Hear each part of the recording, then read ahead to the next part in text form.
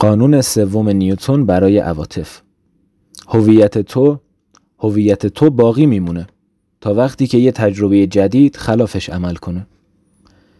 بیایید یه داستان عامیانه غم‌انگیز رو براتون تعریف کنم. پسره به دختر خیانت میکنه. دل دختره میشکنه. سرخورده میشه. پسره دختره رو ترک میکنه و دختر سالها درد میکشه.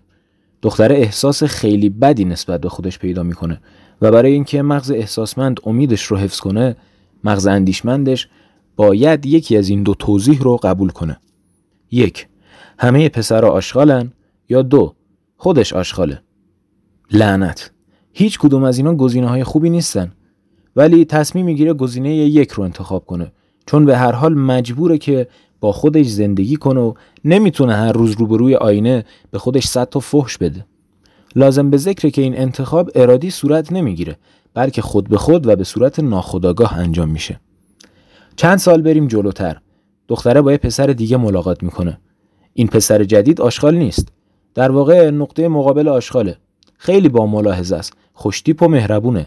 حواسش به دختره هست و واقعاً بهش اهمیت میده. ولی دختره گیج شده. چطور میشه باور کرد که این پسر واقعیه؟ چطوری ممکنه حقیقت داشته باشه؟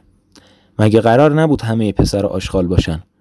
اون میدونه که همه پسرها آشغالن، چون یه سری زخم‌های روحی روانی داره که این پیشفرض رو بهش ثابت میکنن. متاسفانه آگاهی به این که پسر آشغال نیست اینقدر برای مغز احساسمند دختر دردناکه که مجبور میشه خودش رو قانع کنه که پسر واقعا آشغاله. کوچکترین ایرادای پسره رو میبینه و هر کلمه‌ای که سهواً از دهن پسر در میره توجه میکنه و به کوچکترین سوتی‌های بدنی و لمسی پسره گیر میده. مثل پوآرو به دنبال ناچیزترین اشتباهات پسره میگرده و روی اونها نور میتابونه و بعد به خودش میگه فرار کن، خودتو نجات بده. همین کار رو هم میکنه. فرار میکنه به بدترین شیوه ممکن. اونو ترک میکنه و میره به یه پسر دیگه پناه میبره. ولی همه پسرها آشغالن. پس این چه کاریه که یه آشغالو با یکی دیگه معاوضه کنی؟ هیچ معنایی نداره. پسره دلشکسته و سرخورده میشه. این درد سالها در قلبش سکونت میکنه و به شرم تغییر شکل پیدا میکنه و این شرم پسره رو توی یه وضعیت سخت قرار میده، چون الان مغز اندیشمندش باید بین این دوتا انتخاب کنه. 1. همه دخترها آشغالن. 2. خودش آشغاله. ارزش‌های ما فقط مجموعه از احساسات نیستن. ارزش‌های ما از جنس قصه هستن. وقتی مغز احساسمندمون چیزی رو حس میکنه، مغز اندیشمند دست به کار میشه تا قصه هایی ببافه که اون چیز رو توضیح بده. این که شغل تو از دست بدی فقط یه اتفاق بغرنج نیست. تو یه قصه پر آب و تاب و حول این اتفاق ساختی. رئیس عوضیت باهات بدرفتاری کرد. اونم با تویی که سالها به اون شرکت وفادار موندی. خودتو فدای اون شرکت کردی. ولی دیدی چه جوری جواب تو دادن؟ بشکنه این دست که نمک نداره. روایت‌های ما چسبناک هستند و مثل لباس‌های تنگ و خیس به ذهن ما چنگ میزنن و از هویتمون آویزون میشن. ما اونا رو همه جا با خودمون میبریم و خودمون رو باهاشون تعریف میکنیم. قصه هامون رو با بقیه داد و ستد میکنیم و به دنبال کسانی هستیم که قصه هاشون با قصه های ما همخونی داشته باشه. به این آدما میگیم رفیق، متحد، آدمای خوب، و به کسانی که قصه هاشون با قصه های ما تناقض داره میگیم خبیث، شرور، دشمن. قصه‌ای که ما درباره خودمون یا جهان روایت میکنیم اساساً ناظر به 2 چیز هستن. 1. ارزش داشتن یا نداشتن یه چیز یا شخص، و 2. استحقاق داشتن یا نداشتن اون ارزش برای اون چیز یا شخص. همه قصه ها اینجوری ساخته میشن. 1. اتفاقای بدی برای یه شخص یا چیز میفته و حقش نبوده. 2. اتفاقای خوبی برای یه شخص یا چیز میفته و حقش نبوده. 3. اتفاقای خوبی برای یه شخص یا چیز اتفاق میفته و حقش بوده. 4. اتفاقای بدی برای یک شخص یا چیز اتفاق میفته و حقش بوده. همه کتابا، اسطوره‌ها، حکایت‌ها، تاریخ، همه معناهای انسانی که نقل شده و در یادها مونده سلسله از این قصه های ارزش محور هستند که یکی پس از دیگری از ازل تا به ابد روایت میشن. این قصه ها که میبافیم در مورد اینکه چی مهمه و چی نیست، چی استحقاق چه چیزی رو داره، با ما میمونن و ما رو تعریف میکنن و تعیین کننده این هستن که ما چجوری با جهان و آدمهای اطراف همگام میشیم.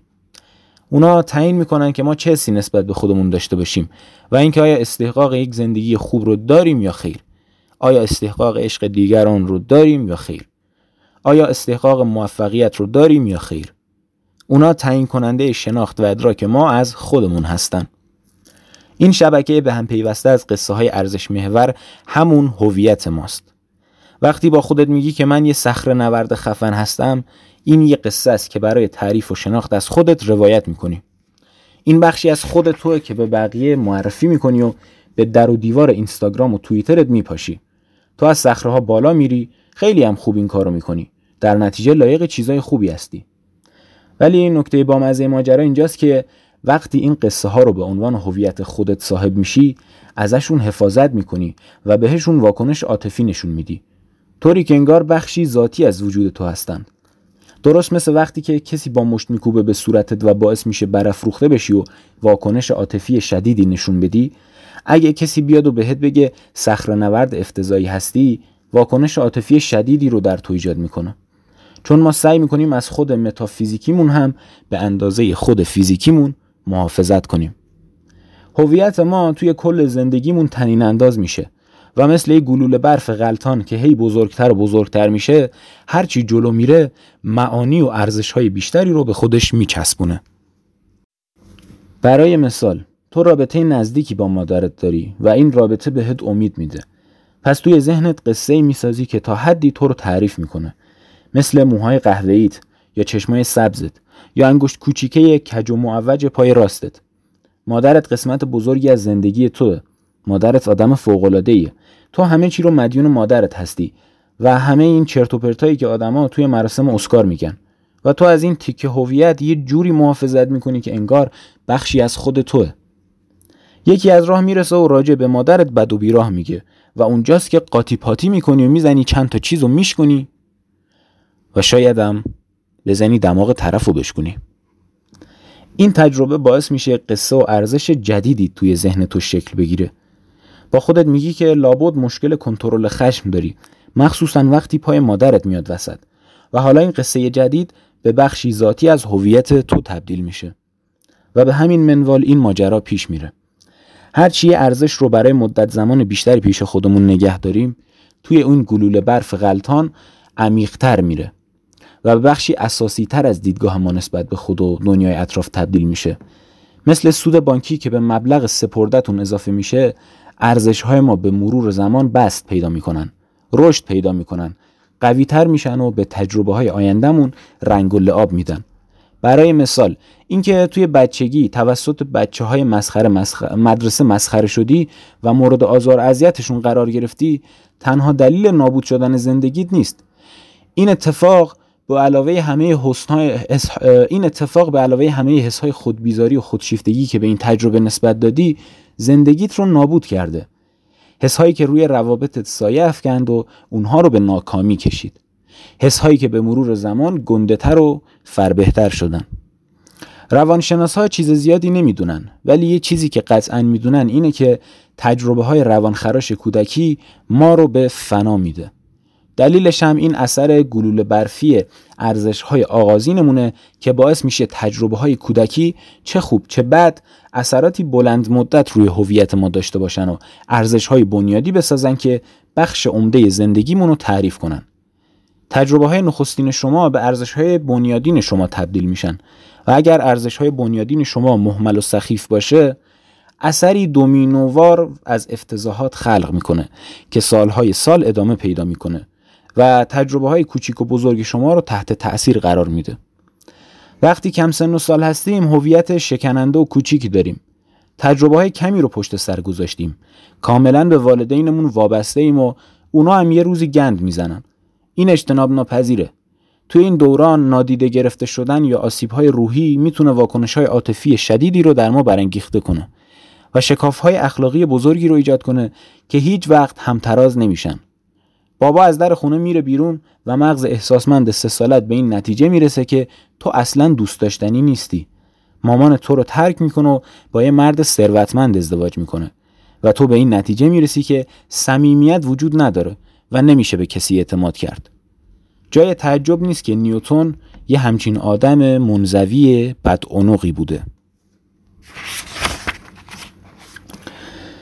و یکی از بدترین جنبه‌های این ماجرا اینه که هرچه مدت زمان بیشتری به اون قصه ها وابسته بشیم، کمتر آگاه میشیم که اونها رو داریم.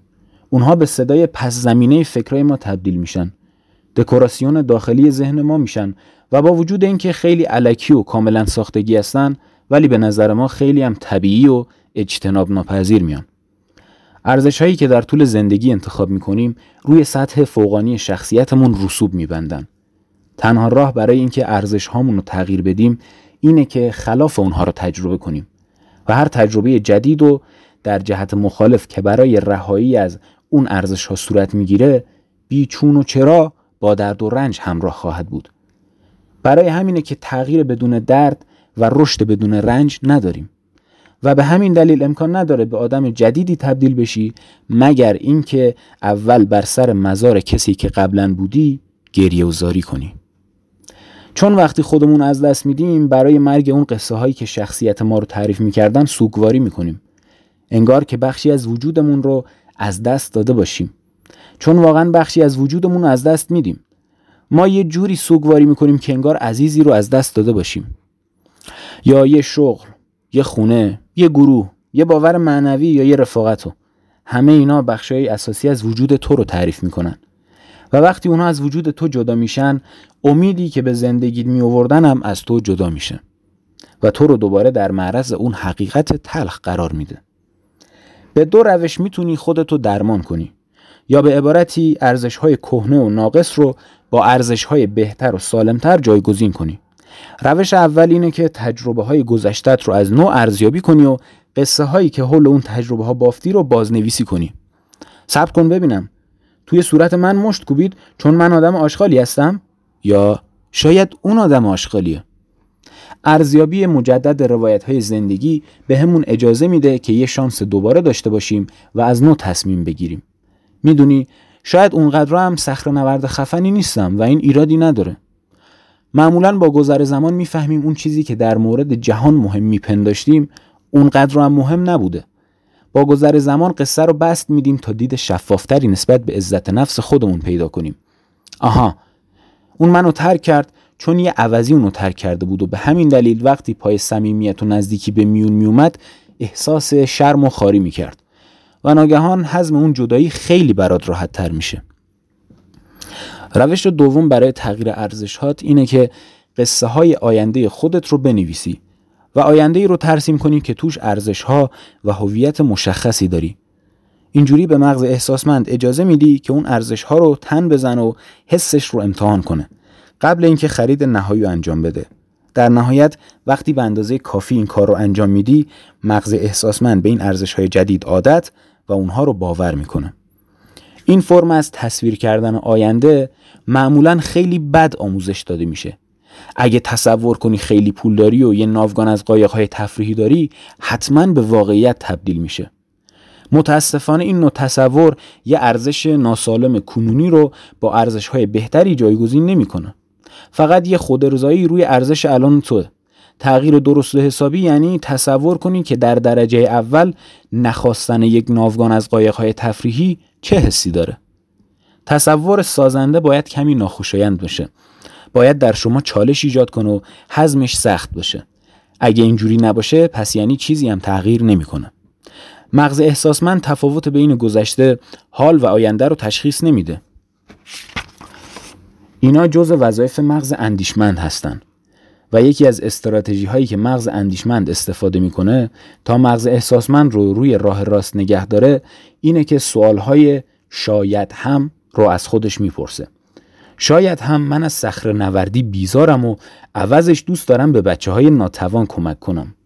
شاید هم برای جلب مهر اطرافیان لازم نیست چیزی رو اثبات کنم. شاید هم وقتی یکی جواب تماست رو نمیده ربطی به تو نداره و خودش درگیره.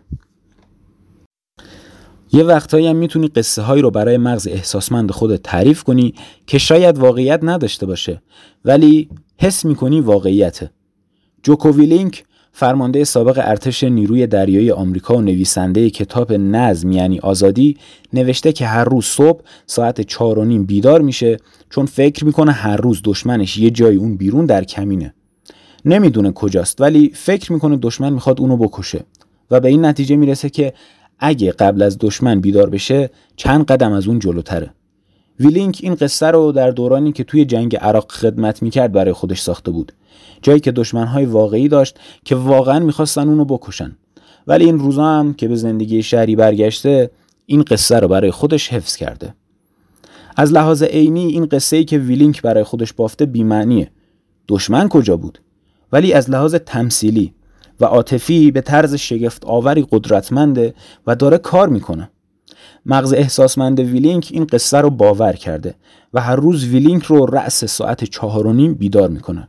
وقتی ما هنوز مشغول عیش و نوش شبانه هستیم، این همون توهم خودلگامیه. بدون این قصه ها، بدون تصویر واضحی از آینده‌ای که میخوایم، بدون تصویری از ارزش‌هایی که میخوایم داخل خودمون داشته باشیم، بدون تصویری از هویتی که میخوایم توش قدم بذاریم، ما محکومیم به اینکه ناکامی‌های گذشته رو تکرار کنیم. قصه‌های گذشته هویت ما رو تعریف میکنن، قصه‌های آینده امیدهامون رو، و توانایی ما برای قدم گذاشتن در این قصه ها و زندگی کردن اونها و محقق کردن این رویاهات و این روایت ها چیزیه که به زندگیمون امید میده. جاذبه عاطفی. نیوتن عاطفی، این طفل منزوی، تنها روی تخت خودش نشسته بود. بیرون تاریک بود، نمیدونست چند وقته بیداره، ساعت چنده یا اینکه چه روزی از هفته است.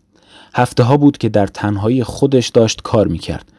به غذایی که خانواده براش گذاشته بودن دست نزده بود و داشت دم در میگندید. یه کاغذ سفید در آورد و یه دایره بزرگ روی اون رسم کرد. روی محیط دایره نقطه هایی رو مشخص کرد و با خطچین نیروی جاذبه هر نقطه به سمت مرکز رو نشون داد. زیرش نوشت: ارزش‌های ما یه نیروی جاذبه دارن. ما کسانی رو به سمت خودمون جذب می‌کنیم که ارزش‌های مشابهی با ما دارن و به طور غریزی و از طریق نیروی مغناطیسی معکوسی کسانی که ارزش‌های متضاد دارن رو از خودمون دور می‌کنیم. این نیروهای جاذبه مدارهای بزرگی می‌سازن که از آدم‌های همفاز و حول اصولی یکسان شکل گرفتن و همه این آدم‌ها هم مسیر هستن و به یه ریسمان مشترک چنگ می‌زنن. و بعد دایره دیگه‌ای رسم کرد، نزدیک به دایره قبلی و تقریباً مماس باهاش، و در فضای بین دو دایره، جایی که نیروهای جاذبه به هر دو طرف کشیده میشن، خطوط تنش رو رسم کرد، خطوطی که تقارن دایره ها رو به هم میریزن. و بعد نوشت: دسته های بزرگ مردمی با هم یکی میشن و بر پایه ارزیابی های مشترکی که از تاریخچه عاطفیشون دارن، قبیله ها و جوامع رو شکل میدن.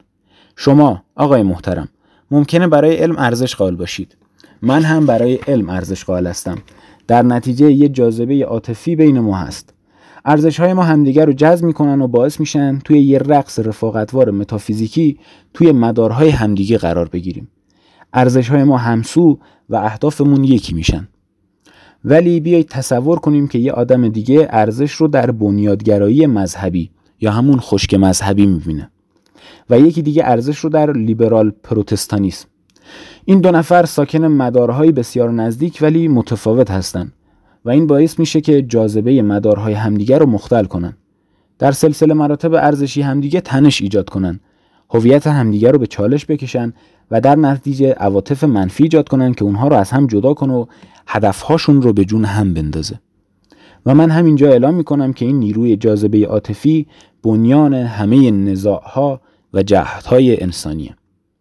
اینجا بود که آیزاک یک کاغذ دیگه در آورد و دایره‌هایی با اندازه‌های مختلف رسم کرد و نوشت: هرچه سفت‌تر یه ارزش رو نگه داریم، یعنی هرچه قاطعانه‌تر چیزی رو برتر یا خارتر از چیزهای دیگه بپنداریم، نیروی جاذبه‌اش هم قوی‌تر خواهد بود. مدارش تنگتر میشه و نیروهای خارجی با سختی بیشتری میتونن در مسیر یا مقصودش خللی ایجاد کنن. در نتیجه محکمترین ارزش‌های ما نیازمند کشش یا انزجار دیگران هستن. هرچه تعداد آدم‌های بیشتری ارزش واحدی داشته باشن، بیشتر یک پارچه میشن و در یک هیئت یگانه و متحد حول اون ارزش دور هم جمع میشن. دانشمندا با دانشمندا، کشیشا با کشیشا، آدمایی که چیز یکسانی رو دوست دارن، همدیگر رو دوست دارن. آدم‌هایی که از چیز یکسانی نفرت دارند هم همدیگر رو دوست دارن. و آدم‌هایی که چیزهای متفاوتی رو دوست دارن یا از چیزهای متفاوتی نفرت دارند، از همدیگر هم نفرت دارن. هر نظام انسانی در نهایت خوشه‌بندی میشه و به دسته‌های با ارزش‌های مشترک تقسیم بندی میشه و اینجوری به ثبات میرسه. آدما دور هم جمع میشن، در قصه‌های شخصیشون تغییرات ایجاد میکنن تا جایی که قصه‌هاشون با بقیه یکی بشه و اونجاست که هویت فردی به هویت گروهی تبدیل میشه. حالا ممکنه با خودت بگی که ولی مرد حسابی، نیوتن، آیا بیشتر مردم ارزش‌های مشترکی ندارن؟ آیا بیشتر آدم‌ها نمیخوان نون و نمکی بخورن و یه جای امن داشته باشن برای خوابیدن؟ و در جواب باید بگم که کاملا درست میگی دوست من. همه آدم‌ها بیشتر از این که متفاوت باشن شبیه به هم هستن. هممون کم و بیش چیزای یکسانی از زندگی می‌خوایم، ولی این تفاوت‌های ناچیز عواطف حس مهم بودن رو خلق می‌کنند. در نتیجه ما تفاوت‌هامون رو خیلی برجسته‌تر از شباهت‌هامون می‌بینیم و این تراژدی اصلی بشریته که ما محکومیم به نزاع ابدی بر سر کوچکترین تفاوت‌ها. این تئوری نیروی جاذبه عواطف یعنی جذب ارزش‌های مشترک تاریخ بشر رو توضیح میده. بخش‌های متفاوت جهان مؤلفه‌های جغرافیایی متفاوتی دارن. ممکنه یه منطقه سخت و خشن باشه و مصون از حمله مهاجمان. در نتیجه ساکنان این دیار برای صلح و انزوا و خنثی بودن ارزش قائل هستند، مثل سوئیس، و این به هویت جمعیشون تبدیل میشه. یا ممکنه یه منطقه خاک حاصلخیز داشته باشه و پر از غذا و نوشیدنی باشه. در نتیجه ساکنان این مناطق برای مهمان نوازی، جشن، پایکوبی و خانواده ارزش قائل هستن، مثل آمریکای جنوبی، و این به هویت جمعیشون تبدیل میشه. شاید یه منطقه دیگه بایر و خشک باشه و زندگی اونجا با سختی‌های زیادی همراه باشه، ولی چشم اندازه وسیعی داره که اونجا رو به سرزمین‌های دوردست متصل میکنه. این مردم برای اقتدار، رهبری نظامی و سلطه محض ارزش قائل میشن، مثل مغول‌ها. این هم به هویت اونها تبدیل میشه. و درست مثل فردی که از طریق باورها، منطق بافی‌ها، سوگیری‌ها از هویت خودش محافظت میکنه، گروه‌ها و قبیله‌ها و ملت‌ها هم به همین شیوه از هویت خودشون محافظت میکنن. این فرهنگ‌ها در نهایت یک پارچه میشن و ملت‌ها رو شکل میدن و آدم‌های بیشتری رو زیر چتر نظام ارزشیشون قرار میدن. آخر سر این ملت‌ها شاخ به شاخ میشن و ارزش‌های مخالفشون با هم تصادف میکنن. بیشتر آدما برای ارزش‌های فرهنگی و جمعی بیشتر از خودشون ارزش قائلن. در نتیجه خیلی از آدم‌ها تمایل دارن برای والاترین ارزش خود بمیرن. برای خانواده‌شون، محبوبشون، ملتشون، خداشون، و به خاطر این تمایل به مرگ برای ارزش‌هاشون این تصادف فرهنگ‌ها بیچون و چرا به جنگ منجر میشه. جنگ چیزی نیست جز آزمون دنیوی امید. کشور یا جامعه‌ای که ارزش‌هاشون بتونه منابع و امیدهای مردمش رو بیشینه کنه، پیروز این جنگه. هرچه یک ملت بتونه کشورهای بیشتری رو شکست بده، مردمش بیشتر این حس رو پیدا میکنن که استحقاق سلطه روی سایر ملت‌ها رو دارن و با باور راسختری ارزش‌های کشور پیروزشون رو نور راهنمای انسانیت میبینن و اینجوری میشه که برتری این ارزش‌ها جاودان میشه. و بعد از اینکه از بوق و کرنا گذشت، در قصه ها، کتاب های تاریخی و فیلم ها روایت میشه و به نسل های بعدی امید میده. در نهایت وقتی این ارزش ها دیگه اثرگذاریشون رو از دست میدن، در مقابل یه ملت جدید شکست میخورن و تاریخ تکرار میشه و عصر جدیدی شروع خواهد شد. و همینجا اعلام میکنم که این شیوه پیشرفت انسانه. نیوتن قلم رو گذاشت زمین. تئوری نیروی جاذبه عواطف رو گذاشت روی همون دست کاغذی که قوانین سگانه عواطف رو گذاشته بود و به فکر فرو رفت. و در اون لحظه تاریک و ساکت آیزاک نیوتن به دایرهای روی کاغذ نگاه کرد و به یه روشنگری غم انگیز رسید. اون مداری نداشت. از خلال سالها روانخراشی و ناکامی‌های اجتماعی خودخواسته از هر کسی و هر چیزی جدا شده بود.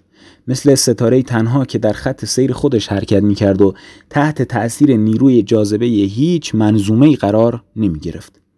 متوجه شد که برای هیچ کس حتی خودش ارزش قائل نبود و نتیجهش حس شدیدی از تنهایی و اندوه بود که روزها و شبهاش رو فرا گرفته بود چون هر چقدر منطق و محاسبات انجام میداد بازم نمیتونه سرخوردگی مغز احساسمند رو در یافتن امید جبران کنه.